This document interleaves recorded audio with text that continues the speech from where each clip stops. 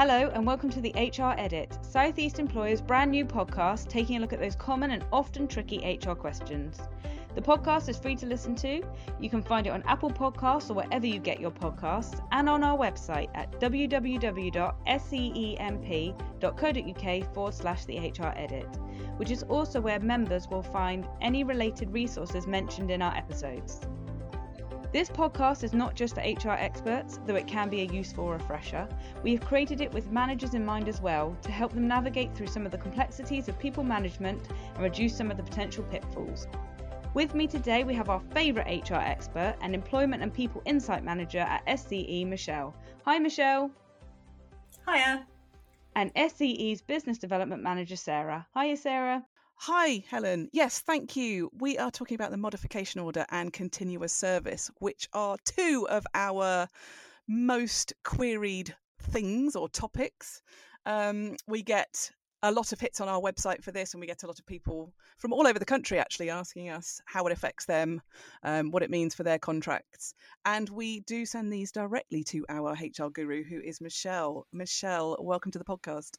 Thank you very much, Sarah. Right, let's jump in with our first question. Michelle, what is a modification order? So the modification order is actually derived from the redundancy payments, continuity of employment and local government, etc. Modification Order of 1999.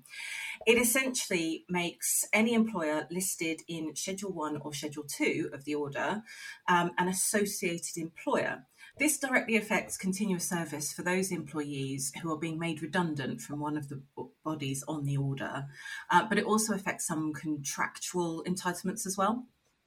So who's covered by the modification order then, Michelle? And does it relate specifically to sort of local government, public sector? So the fundamental principle is that if an employer carries out business that at one point would have been delivered by a local authority, it's probably a modification order employer.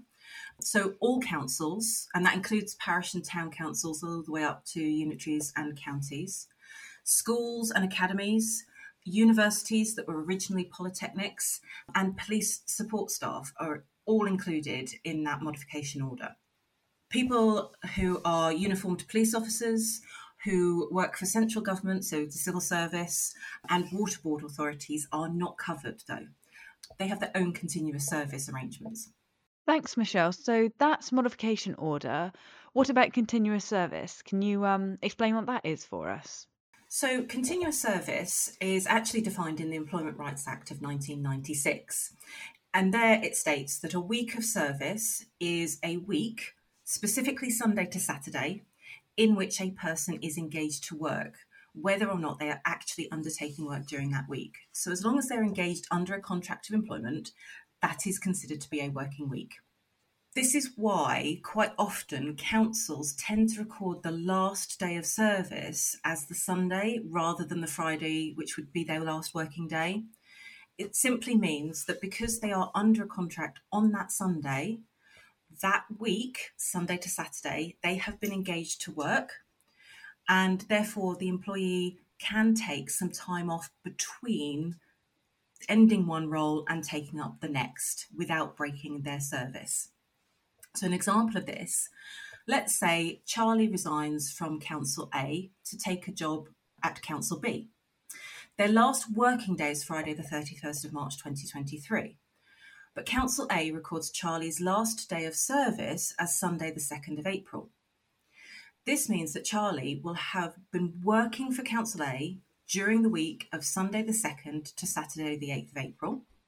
And provided Charlie's contract with Council B starts no later than Saturday the 15th of April, Charlie will not have a break in continuous service for redundancy and other contractual rights. So does that mean then, Michelle, that they can only have a week break? Yeah, it's a week, Sunday to Saturday. So in actual fact, the individual can take nearly 2 weeks off of work between ending employment at one organisation and starting at the other, provided, let's say Council A, provided they record the last day of service as the Sunday. Ultimately, the first day of service with Council B could actually be Friday, the 14th of April. So having nearly 2 weeks off. Right. Okay. So anything sort of more than 2 weeks then will count as a break in continuous service for redundancy reasons, for holiday reasons, for anything else? Absolutely, yes.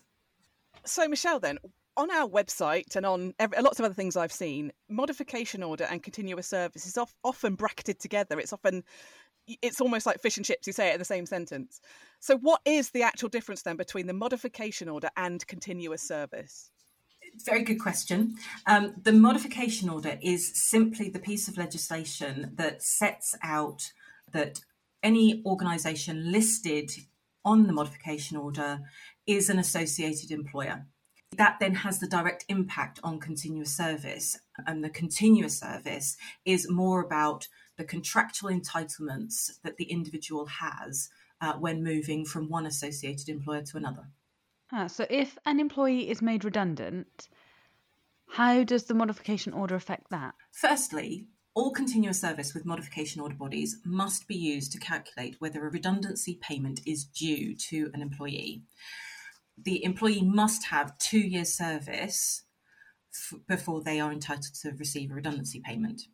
The amount of redundancy pay is also dependent on their length of continuous service, and that also must be calculated based on their modification order service length. However, the bigger impact is potentially at the point of dismissal. The order provides that where an employee is under notice of redundancy, receives a job offer from another modification order employer before their last day of service, and takes up that job within 4 weeks, and that's again that Sunday to Saturday period, the dismissal effectively disappears. The employee has effectively been redeployed to an associated employer. Continuous service is preserved and no redundancy payment is due. However, if the offer isn't made until after the last day of service, or the new role does not start until after 4 weeks, and again that's the Sunday to Saturday, then the redundancy dismissal remains in place, the redundancy payment remains due, but continuous service is broken and the clock starts counting from zero again. Let's look back at Charlie. Instead of resigning, they're being made redundant on the 31st of March 2023 by Council A, and 31st of March will be their last day of service as well. If Charlie receives a job offer from Council B on or before the 31st of March, and the contract starts on or before the 29th of April, the redundancy will disappear. If Charlie waits until the 1st of May to start working for Council B, the redundancy dismissal will still stand. Charlie can keep the redundancy, but will no longer have any continuous service. If Charlie doesn't receive the job offer from Council B until after the 31st of March 2023, then it doesn't matter when Charlie starts with the council. The redundancy dismissal stands, and the receipt of the redundancy payment means continuity is broken. That's really interesting. Thank you, Michelle. Definitely we need to consider here then when we're talking about continuous service is all those kind of dates, isn't it? It's all that detail really in when people are finishing and when they're starting a new contract. Absolutely. And it's one of those things, whenever you're talking about continuous service, you have to have your calendar out in front of you and you have to know which is a Sunday, which is a Saturday, so that you can start moving through and work out exactly when you are starting and losing that continuity. There's certainly a lot of nuance there as well. I'm not surprised now that one of our most popular queries is about continuous service, especially from people all over the country that we get, don't we? I mean, just this week we've had a couple from all over the country where they put it in Google, we've popped up as the first result, and they're literally asking, I finished on this date, I'm starting on this date, what does that mean for my continuous service? It's not an easy topic at all. No, but this is fantastic. This is fantastic that you're breaking it down for us and explaining it sort of bit by bit. I think this is going to be really useful. Yeah, absolutely, Sarah. I think this is going to be really helpful as a reminder or a refresher, or to just get a basic overview. So, following on from that, what other contractual rights does the modification order affect? Okay, so councils are either National Joint Committee for Local Government Services or Green Book terms and conditions, or there are local terms and conditions that closely align to the Green Book. And in the Green Book, it states that previous modification order service will be taken into account when determining entitlements to annual leave, occupational sick pay provisions, and occupational maternity provisions. So you may have someone who is not entitled to statutory maternity pay because they don't have enough service with you, but will be entitled to occupational maternity pay because of their modification order continued service. Notice I didn't mention the other family-friendly leave and pay schemes. That's because the Green Book hasn't been updated since those other family-friendly leave entitlements were introduced.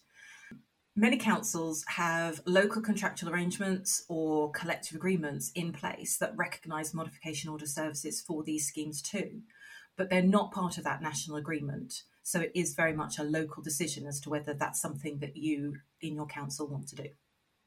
So when you're talking about other family-friendly leave, Michelle, are you talking about the sort of split maternity, paternity, or...? Yeah, so paternity leave, parental leave, adoption leave, and shared parental leave are the other family-friendly policies that would normally be associated or linked to that maternity provision. And those aren't contained within the Green Book, although there is mention to the fact that councils should create a local adoption policy that closely aligns to the maternity provisions in one of the circulars, but that never actually made it into the Green Book itself. If somebody's organisation that is not listed under the modification order, is there a way they can get listed? Absolutely. It's not a guarantee, but the process, the modification order, is actually owned by the Ministry for Levelling Up, Housing and Communities. So there is an email address, which we will put on our website, where you can email in and request that your employer be added to the modification order. As I say, it is not an easy process. It's not straightforward, but it is there should an employer wish to go down that route. Thank you, Michelle. That's brilliant. And if you are looking for that email address to have your employer added to the modification order, it will be available on our website on the page for the podcast, which is www.seemp.co.uk/the HR edit. And Michelle, if people would like more information about modification orders, where should they go?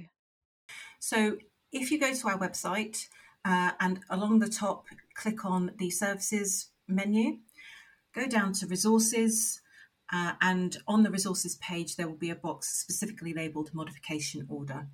And that will have all the information that we've talked about here today, plus some extra bits and pieces and some more explanations. Thank you, Michelle, for that brief but very insightful look at continuous service and modification orders. If you are a member of SCE and would like some advice regarding modification orders and continuous service, please email us at advice@seemp.co.uk. And we have a whole host of information, resources and various details about the services SCE offers available on our website at www.seemp.co.uk. Thank you for joining us. As I said, the HR edit will be available on the SCE website at www.seemp.co.uk/the HR edit, on Apple Podcasts or wherever you get your podcasts. And we hope to have you back for our next episode. Thank you very much, and we'll see you then.